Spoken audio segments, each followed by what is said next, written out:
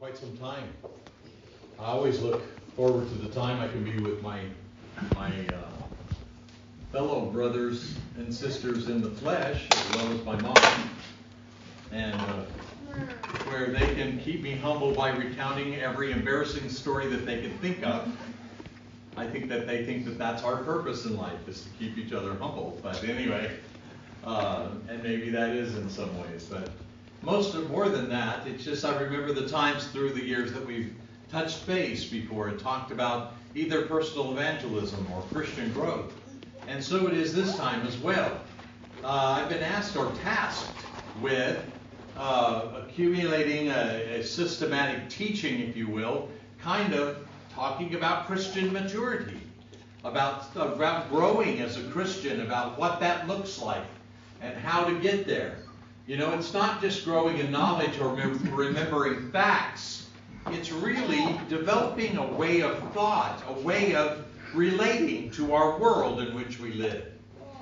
And so it is that whenever we want to talk about something that complex and how to add virtue and knowledge and get everything all sorted out in a step-by-step process of growth so that we can see and measure growth, we have to start somewhere. And we have to start, I believe, with the nature of God.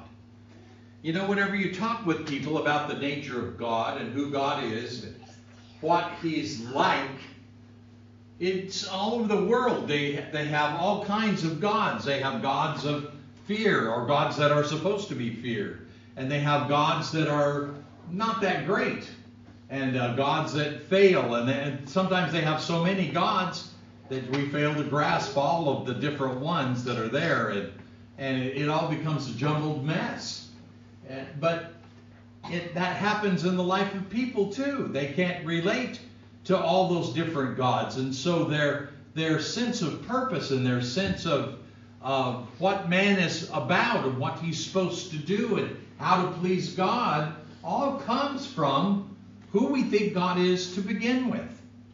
There was a little boy that he was asked about God. He says, "What do you think about God?" You know? And he goes, "Oh, God is so awesome. He is so amazing. You know, He is just beyond what I thought of, even whenever I was a little younger." He says, I am just so amazed. He said, "My mother told me the other day, look at how much God created with everything with one hand. God just had one hand and He made all of this stuff."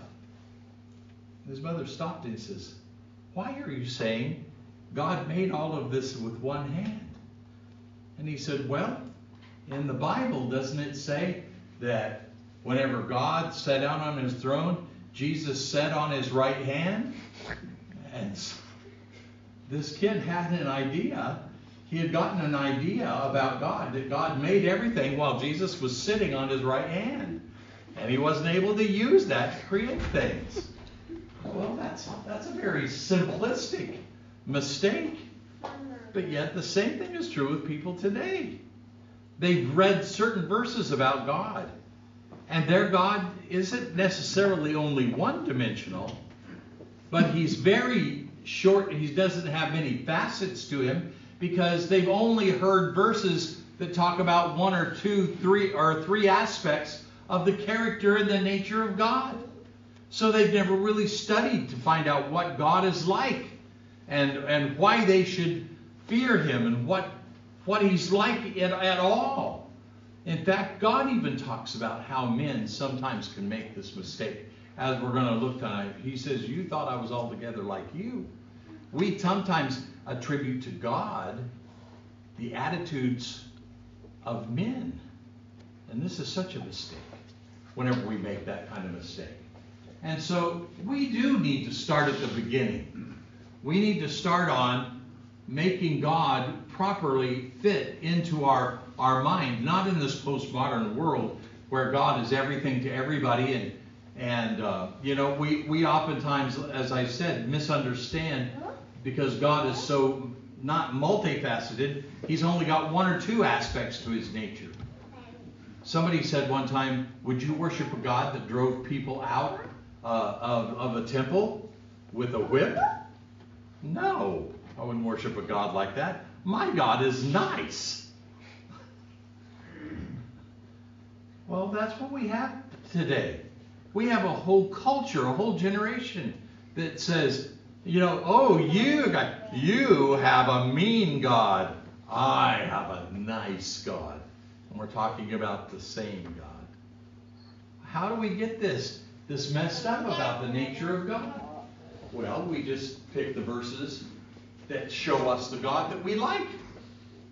And we don't look at all of it for truth. We don't try to incorporate it all together. Look at Romans 11. If you have your Bibles, look at Romans 11 right quick. Notice he's talking about the Gentiles being grafted into the body of Christ. There's a lot going on in this passage. Verse 22. Behold then the kindness and severity of God. To those who fell, severity. But to you, God's kindness. If you continue in his kindness, otherwise you also will be cut off. Now, you have to interpret this passage in its context and what he's talking about there. But it's obvious in this passage that there seems to be a spectrum about the nature of God's relationship with man. It's not all kindness. It's not all severity. Behold the goodness and the severity. He's both of those things. If we do what is right, we have no reason to fear. If we do what is wrong, fear. There's a principle like that in the scriptures talking about the governments and the laws of the land. But the same thing applies to the law of God as well. If we do what is right and what is good, we have no reason to fear. To fear as far as absolute terror. But if we do what is wrong, we should have a terror of God. We should have trouble sleeping at night. And so let's make sure that our imagination, and by the way, God did create our imagination. He knew that we are limited sometimes to things, and so he talks about things outside of our ability to comprehend.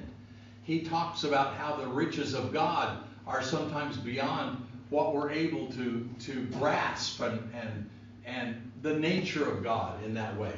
And I tell people that a lot of times, the Bible talks about this in heaven, that heaven is beyond. The book of Revelation gives us a painting of it, but it's not dependent upon the painter to give us a picture of heaven and the nature of our hope. We've got to realize it's beyond what man is able to even create from these passages. It's beyond. Don't put God in a box. I'm going to say that quite a few times during this lesson as well. But let's go on. Man has always made God in his image. In Romans 1, verse 18, we find that although they knew God, they did not glorify him as God. Now, here we go. In other words, they knew God was God, but they didn't like that God, so they didn't want to glorify. What does the word glorify mean? Well, the word glorify is the same principle that's found whenever we point out the excellencies of God. We make known the excellencies of God. What does that mean? It means we point out the virtues of God, and we say, is this God great? Look at what he did. Look at how he behaved.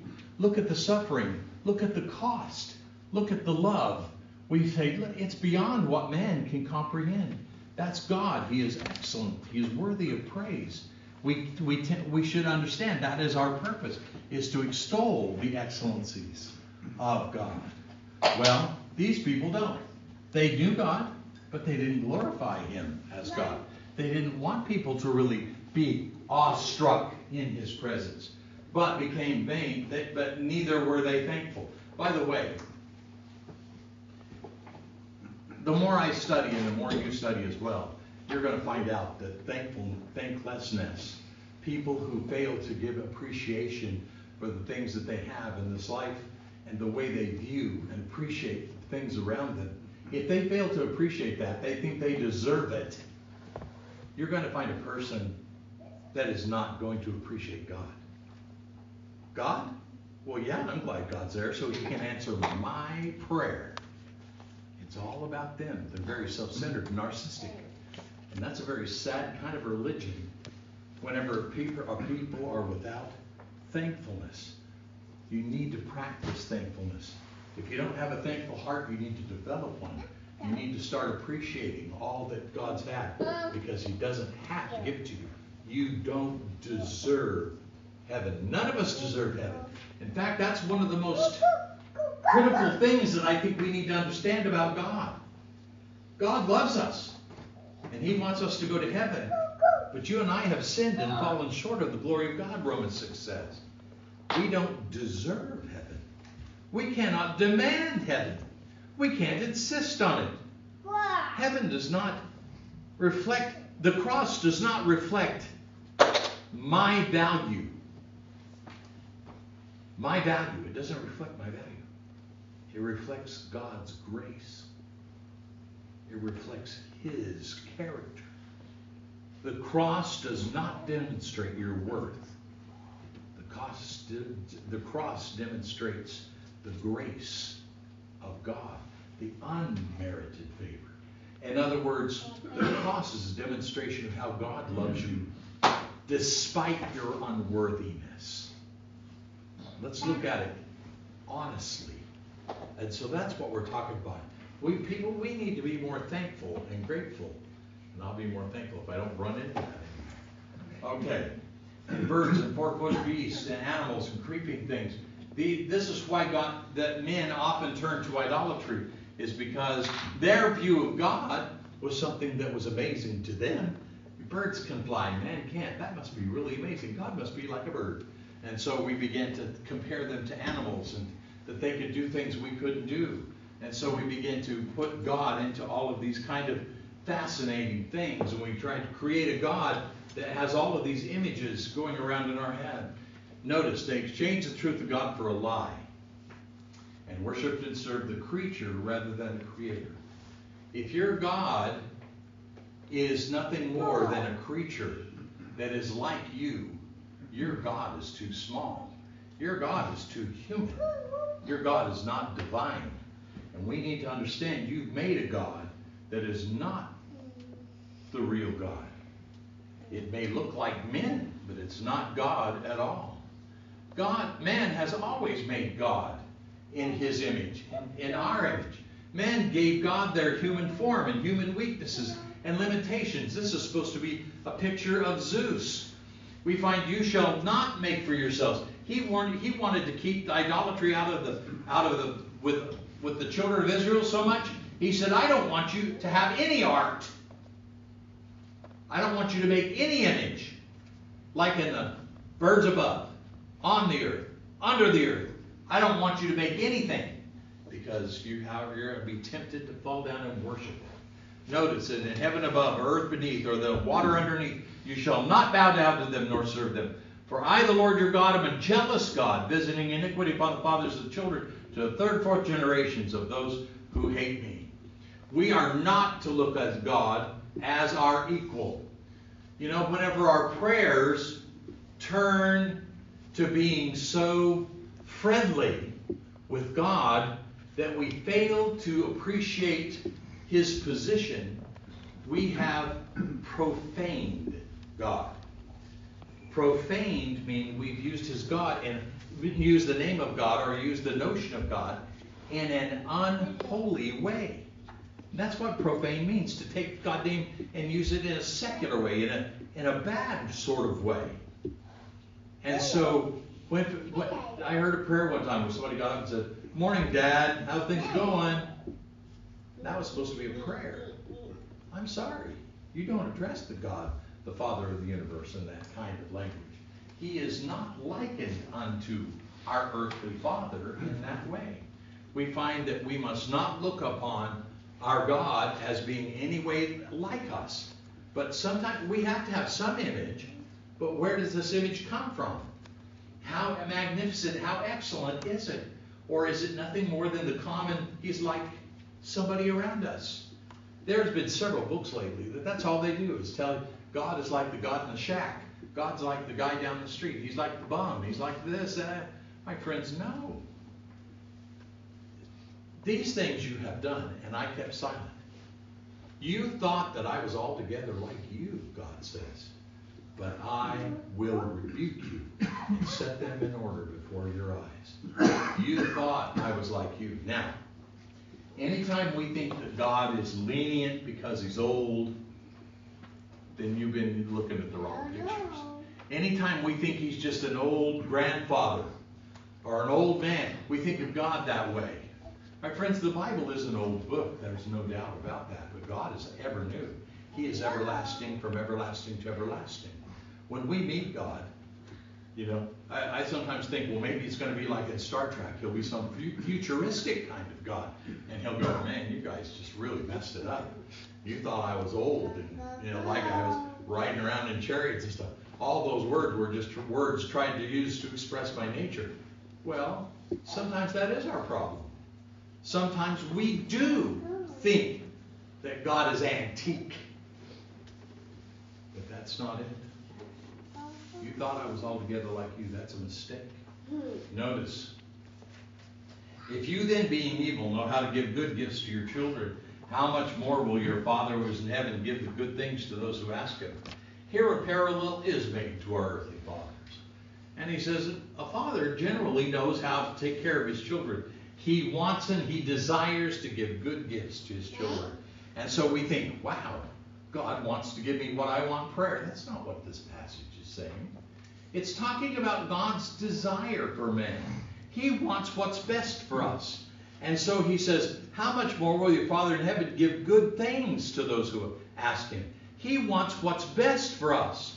So, I know that when God answers my prayer, I can be thankful if he answers it in accordance with my will.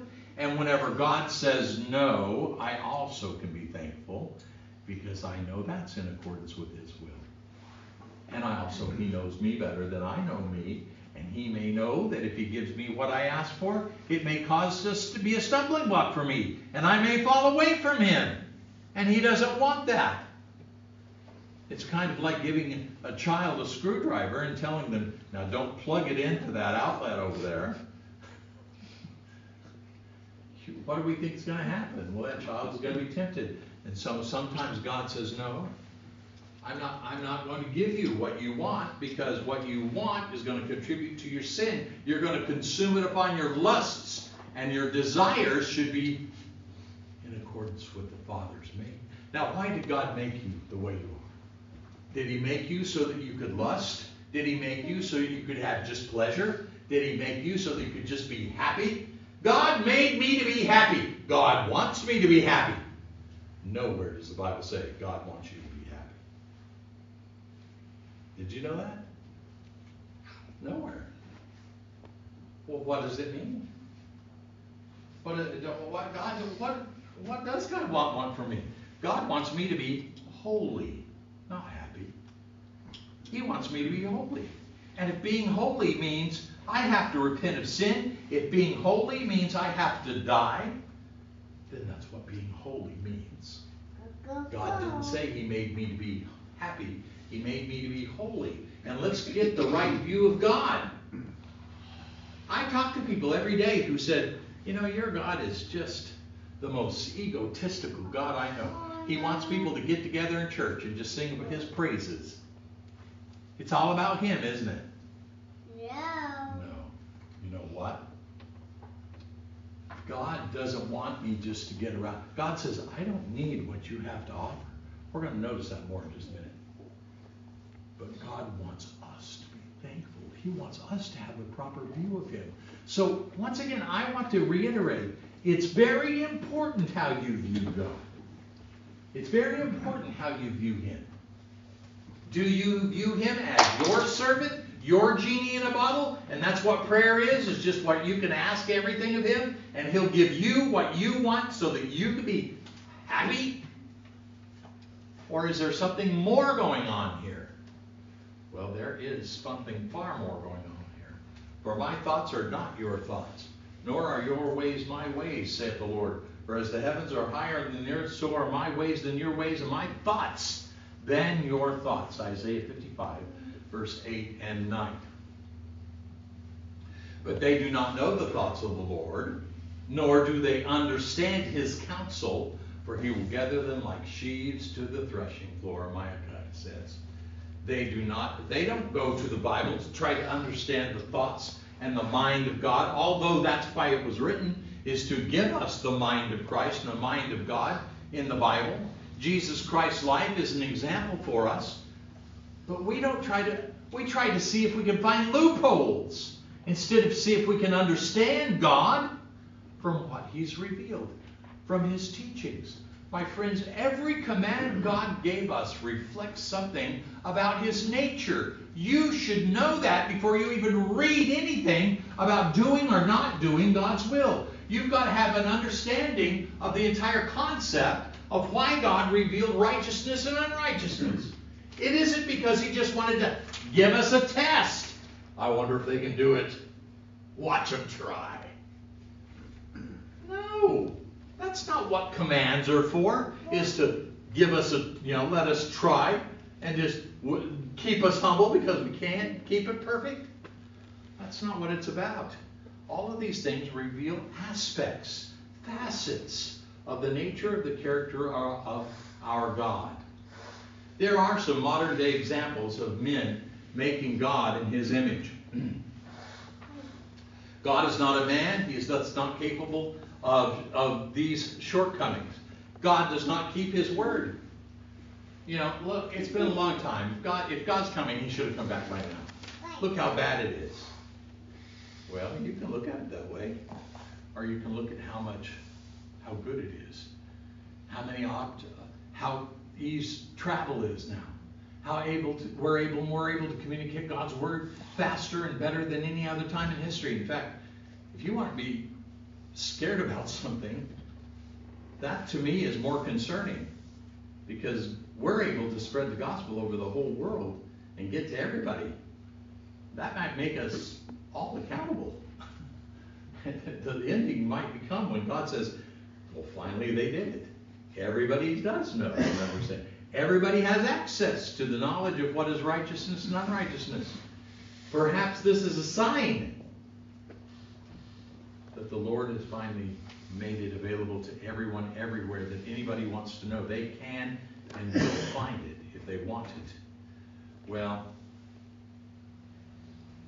we really just blame God. God's not able to give. God didn't answer my prayer the way I wanted him to.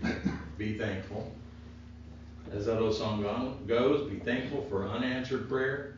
Haven't you ever looked back and said, man, if God had answered that another way, what a mess my life would be in today. You know that. But a lot of times our appreciation comes far later. We'd rather first question like Job's friends do. Job, you must have done something bad, or this wouldn't happen. No. And all this, Job says, I don't understand. And God said, and all this you did, and you didn't blame me, so I was glad for that. Well, our thoughts about God, do we think God is like man? That God doesn't keep his words? That's what his friends wanted. Job, you either did it or God doesn't keep his... No, that's not it. There's another answer, and maybe you just don't know what it is. Maybe it's something else on down the line. God is faithful. 1 Corinthians 10:13. God is faithful. He says, don't listen. Every man, when he's tempted by. But he says, don't think when you're tempted, I'm tempted by God. God isn't tempted by evil, nor does he tempt man that way. Look, God is faithful, who will not allow you to be tempted beyond that which you're able to bear, but will with the temptation provide a way of escape also, that we may be able to endure it. That's what 1 Corinthians 10:13 tells us. We've got to look for the way of escape. We trust his word. God's kept his word. Am I going to keep mine? Am I going to be faithful to him? There must be a way of escape here. I just haven't found it. God does not forget. Well, wait a minute. I thought God does forget. God does forget legally. And I don't know how to explain this, but whenever you give it meditation, sometimes it's when this really becomes clear, how that God doesn't hold anything against us legally anymore, but God forgets it. We say the law has forgiven it. Well, that's true. If God says, I forget it, I'll forgive you. But that doesn't mean God doesn't understand every strife, every trial you go through, every time, all of the pain and suffering that you endure. God is not going to forget those things. God's going to bring them into his remembrance. He's going to bring all things into judgment. God does not forget everything, but he will not hold it against us any longer. God will not legally hold us accountable for our sin anymore because he's forgiven us. He has paid the debt. And I'm so thankful for that. God has paid that debt for sin. God's will cannot be hindered by man. Now this is where we get into fighting today about A.K. Richardson. And I've been talking about free will lately. And if you look on there, he's been debating with some people about free will. And there's a lot of people who say that if man has true free will, then we can hinder the will of God. You may be able to hinder your God, but you're not going to hinder my God. My God can create a world with men with free will and still accomplish his will. There is no contradiction. God can accomplish what he set out to do no matter what man may do. He may have to go around us, through us, over us, or whatever. But God can accomplish his will. God will accomplish his will. And so we need to trust him and not grow weary, not think that God is weak in any way like other men are. Don't do that. God's will cannot be hindered by man. Number 2, God mellows with age. We've already alluded to this. For I am the Lord, I do not change, therefore you are not consumed, O sons of Jacob, Malachi 3:6. Some people say, well, God does change. Sooner or later he grows weary. I'm sure he gets tired. Sooner or later he just gets a little inconsistent. He just gets like old, mom. You keep going, mom. Sooner or later he's going to go, what? Or give in. No. God will never give in to sin. God will never say it's okay. Don't think all God needs is a bad memory and you made it to heaven. God's going to remember every work. Notice, Jesus Christ is the same yesterday, today, and forever. That means, by the way, it doesn't mean that his covenant never changes, because the Bible prophesied that it would. And he did. Well, God does change some things. The Bible says about prayer, about a king who's prayed. I prayed the Lord. Told him to go back and say, give him 15 more years of life because it changed my mind. Well, wait a minute. God doesn't change. How can he say he doesn't change and yet he does change? God's character never changes. His morality, his ethics never changes. His will changes often. God can change his mind about things. God can hold you accountable for sin until you repent. And then he changes his mind and give you grace and give you mercy. God can change his mind.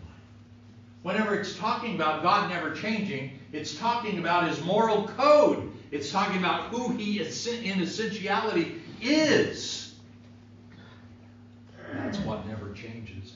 Every good gift and every perfect gift is from above. It comes down from the Father of lights, with whom there is no variation or shadow in turning. Now, this is a difficult term. James 1 is hard to translate into our language. Whenever it says variation or shadow turning, what the translators are dealing with is a Greek word which means, and I'm just going to give you the sense of it. What it's saying is he is the source of light, so much so that there's no shadow in him. Nothing else is brighter that causes God to cast a shadow. In him there is no shadow. He is the light. He is the center. He is the source of all light. And in him there is no shadow. And he casts no shadow. There's not anything that's brighter than him. Does that make sense? I hope it makes sense. Because the translators are really having a difficult time with this verse, trying to get us to understand what's trying to be said here about him. God is the source of righteousness and unrighteousness. And you can't get a source of righteousness that's outside of God to the point that it can be so bright, so truthful, that it causes God to cast a shadow. It's brighter than God in some way. No, there's no variation or shadow in turning. God can be fooled, man says. God sees and knows everything. He does. God's eyes are in every place. God cannot be fooled. God sees through all the games and all the tricks we are to play. And I'm just going to go through quickly this. God sees what's in our heart. He sees the thoughts and intentions of our hearts. You know, how many times have you said, you know, I wish we could make this a game where I don't have to really, you know, fight with my will, or I don't have to struggle with my friends or anything else. I've had one person came up to me and said, Glenn, I got it. I want you to baptize me, but the minute I rise up out of the waters, I want you to shoot me. That way I'll go right straight to heaven and I won't ever have to mess with it. Have you ever thought that? Or have you had a friend say that to you? Yeah, that's the way to make it to heaven. I don't ever have to deal with it. Just shoot me right after I baptize. And I go, hey, what about me? I've got to find repentance for shooting you. And right now, I'm not feeling that. You know, what are we talking here? Well, there's a lot of that kind of stuff that goes on. We try to play these little mind games with God. I'm sorry, stop playing that. God knows the thoughts and the intentions of your heart. He knows when you're playing games with Him. As I read some of the famous atheists of our day, it's amazing how many mind games they play, thinking they can get away with it with God. And God's not going to give in one moment with them. You think you're smart? Just don't try to outsmart God. He's going to have you for lunch. But anyway, God can be bribed. There are many, many people that believe this about God. God, I know I've done a lot of things bad, but look at all the good things I've done. Surely you don't send somebody who's done this much good to hell for that little stuff. We think our good deeds cannot make, or can make God overlook our evil deeds. That's not how grace works. Grace comes whenever we look flat at our sins and say, that is not in keeping with the character of God. He did not design me to commit sin. God did not give me my body so that I could commit fornication with it. My body is the Lord's. And I can't take it and make it in fellowship with the heart. That's the whole argument that he's making. Don't try to play games with this. God did not create you with your desires. None of your desires are evil in of themselves. But when you desire evil with that desire, then that's on you. That is your problem. Whenever you look at money, money's not the problem. The love of money's the problem. See, that's the problem. It's how we deal with our desires. I talked to a young man one time. I said, listen, you've got to get over your lust of women. God made them so beautiful. It's really, whenever I look at their beauty, it's really God's fault if I sin. I just want to step away from somebody like that going, the lightning is coming. Just kind of, you're really trying to blame God for your sin. God knew there were beauty in the world. And he told you, look away. If it's not your wife, don't look. If it's not your property, don't covet. If you can't buy it, don't steal it. Just because somebody else has something that you don't have doesn't give you the right to steal it, covet it, buy it, envy it, or be covetous or anything of the sort. God expects you to behave in a proper way and to do what he wants you to do and to act responsibly with your desires. And that's our responsibility. So, we can't make God overlook our sin. We can't say, really, it's God's fault. We are to behold both the goodness and the severity of God, as we've already read. And then we've already talked about this one. God just wants me to be happy. I don't know where your God is. But he's not the Christian God. Now, I'm sure there's a God over in India, maybe someplace. That's the happy God. Maybe it's the cat with the little arm that goes up and down. I don't know. Maybe that's the happy God. I don't know. He's always waiting. But the fact of the matter is that God wants us to be happy when we're pleasing Him, to love Him, to put Him first, to be reconciled to Him. We come out from the world and be separate, says the Lord, abstain from evil. These are all the things that God wants us to do. And He doesn't say they will always guarantee you happiness. In fact, they may put you into a persecution. You may die doing this. But if you seek God first, if you lay up treasure in heaven, nobody can take what I have planned away from you. What I have planned is far beyond your imagination. It's far beyond what you can even comprehend for those who love Him. So the point is, don't be distracted by things that twinkle, things that are shiny. Or as they say in that Disney movie, squirrel.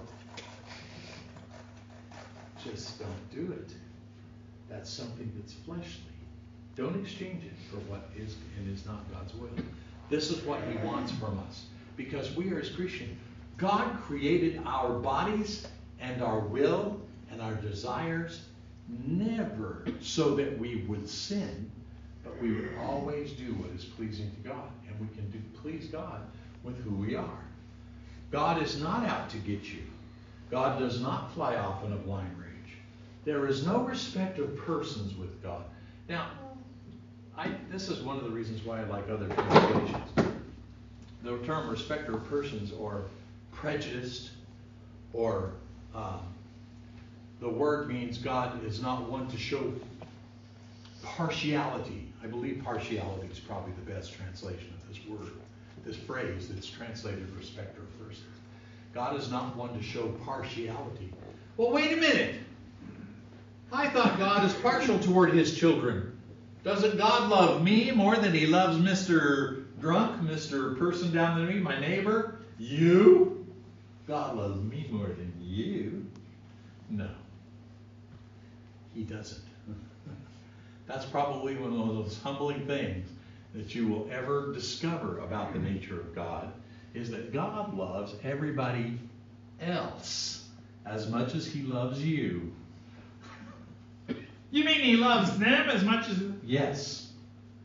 God wants them saved as much as He wants you saved. There is no one you can look down on. No one you have a right to look down on. No one, ever. No matter how much they've sinned, God desires for all men to be saved and come to a knowledge of His will. God truly loves everybody you will ever meet as much as He loves you. And that's humbling. It should keep you from arrogance. It should keep me from arrogance. To know. You should tell people God loves you every bit as much as He loves me. God is not one to show partiality or be a respecter of persons, Romans 2 and verse 11. God wants everybody to be saved. We've already noticed that. Please write this down in the front of your Bible. God desires all men to be saved and come to a knowledge of truth. God takes no pleasure in the punishment of sinners. Wait a minute. I didn't know that verse was in there. God takes no pleasure in the punishment of sinners. You know, I saw a cartoon one time where it shows God flipping a bunch of sinners in a fry pan, going, these are about done. You know, do you think God really delights? No. God never delights in the punishment of sinners because He knows where they're going to go and what they're going to experience. He doesn't want anybody to be lost. God takes no pleasure in the punishment of the wicked. God will not send anyone to hell then. Oh, is that what the Bible says? That God will send no one to hell? No. God is love, the Bible says, 1 John 4, verse 7 and 8. God is also righteous and just. Genesis 18 and verse 25. This is the reason why Jesus came to begin with. Not because God just got mad once. God knew what righteousness was. He knew what doing the right thing is. And he knew what doing the wrong thing is. And he told us not to do wrong and to do right. And God wants righteousness out of us. He wants us to do the right thing. He wants us to obey him. He wants us to do the just thing. Because doing the unjust thing is not in the nature of God. And that's what we need to realize. God holds man accountable for his sin. Sins will be punished with eternal torment, whatever that is. And it's something that we need to be always afraid of. We need to be aware that our God is coming back, not a respecter of persons, has offered grace to all men. I don't have to worry about, did God pre-pick some and not pick others? No. God desires all men. We just read it. God desires all to be saved, everybody. Then why isn't everybody saved? Titus 2:11, the grace of God that brings salvation has appeared unto all men. Hebrews 5:9 says he is the author of eternal salvation unto all them that obey him. In other words, God offered a present that is truly offered to every single person you will ever meet. Tell her tonight, you can go to heaven. The grace of God is offered to you. I don't ever have to worry about this doctrine, human doctrine of predestination or Calvinism. Anyway, I don't have to worry about that. I can know for certain that God will save any and everybody if they will receive his gift. The gift unreceived is not enjoyed. If I offer you the gift, I said, here's the gift. You can have my car. You may know my car is pathetic. No, I don't want your car. Don't do that. We're talking about God. God offers us grace. He says, I'm offering you eternal life. I'm offering you everything. I'm offering you grace. You know what? If you don't accept that gift and unpack it for yourself, you're going to be lost. But it can't be said to be God's fault. It's not God's fault. He offered it to you. You could be saved. But you chose not to receive it. And that's the problem. It's not God's weakness. It's man's rebellion. It's man's rebellion. That's just simple. Tonight you could be saved. But there's something you don't want to repent of in your life. Or why won't you give yourself to him? Why don't you accept the gift and enjoy it and receive it and obey it? Receive the grace and mercy of God. I'd like to, but I'm still enjoying some pleasures of sin for a little while. God said, look, you're going to have to appreciate what I'm offering you. I'm offering you grace tonight. Everybody has the right to hear the gospel once, but nobody has the right to hear it twice. My friends, it's a wonderful thing to understand God offers grace to us. And to turn down that present, to turn down that gift, to turn down the grace of God is not something God's accountable for. It's man. It's your problem. If you lose your soul, it's because you rejected receiving the grace of God. That's true. You can't blame God for that. When you get to heaven, didn't you hear the truth? Didn't you repent of your sins, confess his name, be baptized? No, you didn't. Why not? That's the access. That's how you get access to the grace of God. In your faith, repent of your sins, Luke 13:3. Confess his name before men, Matthew 10:32. And be baptized for the forgiveness of your sins. That's wonderful. You'll never earn it. Yea, though you gain the whole world, you can't give it in exchange for your soul. You're going to have to accept the gift that's offered. And that's the gift. You got to receive it. You got to obey it in order to receive it. And when you do, it's yours.